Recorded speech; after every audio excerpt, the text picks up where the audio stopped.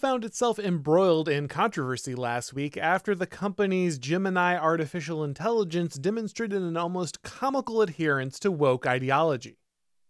Multiple users found the AI had a particular bias against white people, removing them from almost every historical context.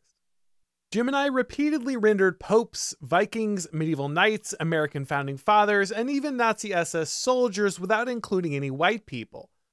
When asked if whiteness should be eliminated, the AI replied that the situation was complicated, but when asked if blackness should be eliminated, Gemini said the question was concerning and harmful. This intense level of ideological malice would be concerning in any institution, but Google is in a unique position of power. Not only is Google's search engine the primary portal through which most people interact with the internet, the company also has invested heavily in controlling the flow of information in America's public schools. Google isn't just trying to rewrite history, it's actively working to reprogram the minds of our next generation. And while most conservatives are worried about the level of ideological subversion in big tech companies and public education, few understand the degree to which these sectors are working hand in hand. Google has labored intensely to make its Chromebook ubiquitous in public schools. At first, the affordable laptop replacement seemed like a great way to expose students to computer skills that are critical in the modern job market, but the device has now become a mandatory part of the classroom. Teachers deliver and grade all of their assignments through Google Classroom. Students write all of their papers through Google Docs and create all of their presentations in Google Slides. Online worksheets, quiz programs, and educational games are all designed to integrate with the Google Suite. I'm only a few years removed from teaching in a public school setting, and I can tell you from experience that the level to which students are reliant on the Google search engine is astonishing.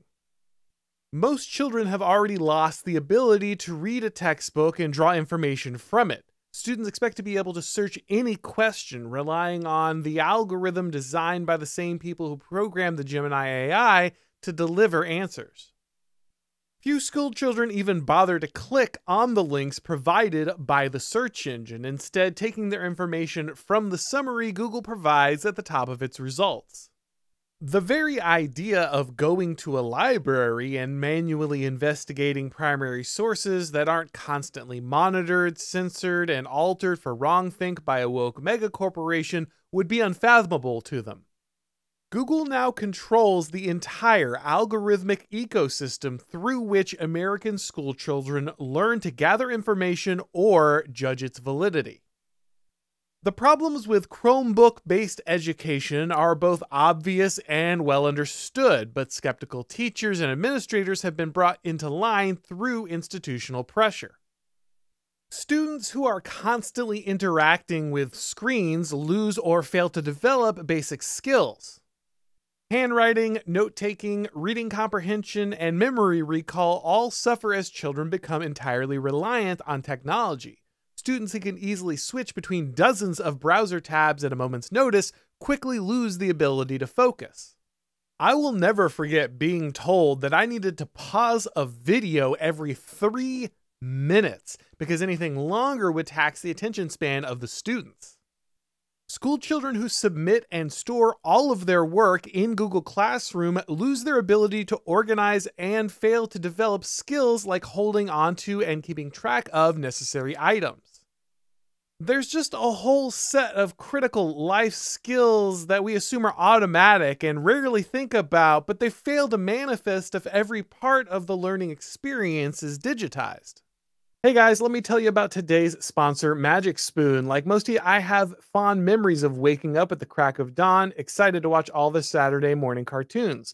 Mom didn't want to wake up that early on Saturday, so that meant we got to pour a bowl of our favorite cereal for breakfast. They tasted great, but of course they were full of sugar and not that healthy, which is why they were a treat. But now Magic Spoon has an alternative to that cereal that you love that has 0 sugar but still tastes great. Magic Spoon has reinvented your favorite childhood cereal to taste great, but with each serving containing 0 grams of sugar, 13 to 14 grams of protein, and 4 to 5 net grams of carbs per serving. It's a keto-friendly, gluten-free, grain-free, and soy-free way to relive those moments watching your favorite cartoons.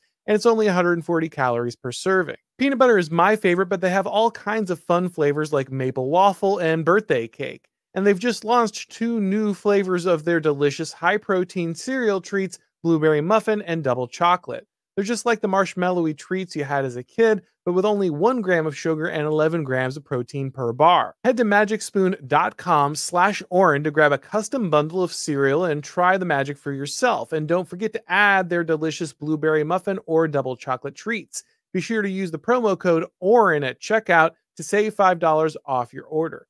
Get your next delicious bowl of high-protein cereal at magicspoon.com/Oren and use the code OREN to save $5 off.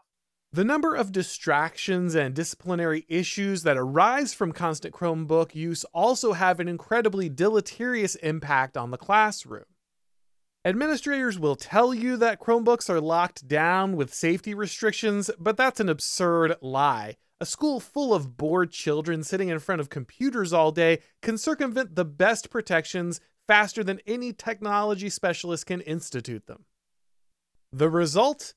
Children are often watching movies, playing video games, and listening to music for most of their school day as teachers desperately try to keep them on task. Tragically, students also regularly find ways to take and share inappropriate photos, bully their peers, and access pornography by circumventing the Chromebook's weak security restrictions.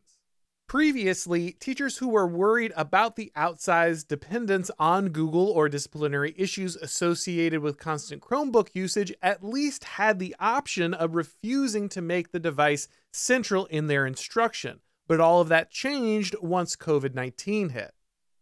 With children confined to their homes and learning done entirely through remote Zoom meetings, the Chromebook became more integral than ever. Every assignment had to be completely digital throughout the lockdown for obvious reasons, but once the children returned to school, nothing changed. Students had been trained to do all their work digitally through Google Classroom, and everyone had gotten used to the idea that all assignments must be available online. If a student was sick or traveling or just didn't bother to come to school, administrators demanded that teachers facilitate the completion of all assignments through the Chromebook. Digital assignments have also become mandatory due to the incredible number of students who don't speak English. Many states have changed their model of instruction to place non-English speaking children in normal classrooms, making heavy use of digital technology to bridge the language gap. Most students who are learning English as a second language would have no hope of completing their assignments or communicating with their instructors without heavy use of Google Translate. Inevitably, every public school teacher was required to make the class digital, and every aspect of that digital learning environment ran directly through the Google ecosystem. Now, Google has issued a non-apology for the Gemini debacle and promised to do better, but let's be clear. None of this was an accident or a mistake. The images and answers produced by Gemini were simply a more obvious version of the poisonous ideology coded deeply into every aspect of Google's algorithm. We are constantly swimming in the progressive sewage that pervades our culture, so it can be difficult to realize how bad the situation really is. Gemini was like being able to summon a tiny, stupid demon that was required to explain all the evil that the left truly believes. That demon is integrated into every aspect of the public education system and is rewriting history as we speak.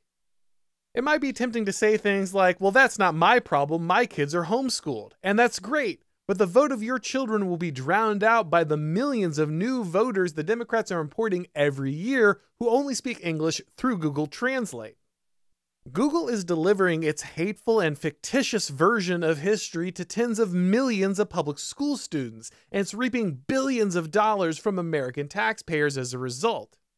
The forced digitalization of learning is also destroying the ability of our children to read, write, maintain focus, build organizational skills, and do basic research. This powerful tech company already shapes the way most people interact with information on the internet and is invested heavily in altering the way that the next generation learns. If we don't exorcise this ideological demon from our educational institutions now, it'll own the way our children understand truth for generations. Thanks for watching, guys. If you enjoyed this video, go ahead and click like, and if you haven't subscribed yet, now is a great time to do so. If you'd like to get these broadcasts as podcasts, make sure that you go ahead and subscribe to The Orrin McIntyre Show on your favorite podcast platform. And when you do, leave a rating or a review. It really helps with the algorithm magic. If you'd like to follow me on Twitter, or Gab, or Substack, or Instagram, if you'd like to watch these videos on Odyssey or Rumble, the links to do all of that are down below in the description. And of course, you can go ahead and watch all of my shows and read all of my columns over at The Blaze. Thanks for watching, guys, and as always, I'll talk to you next time.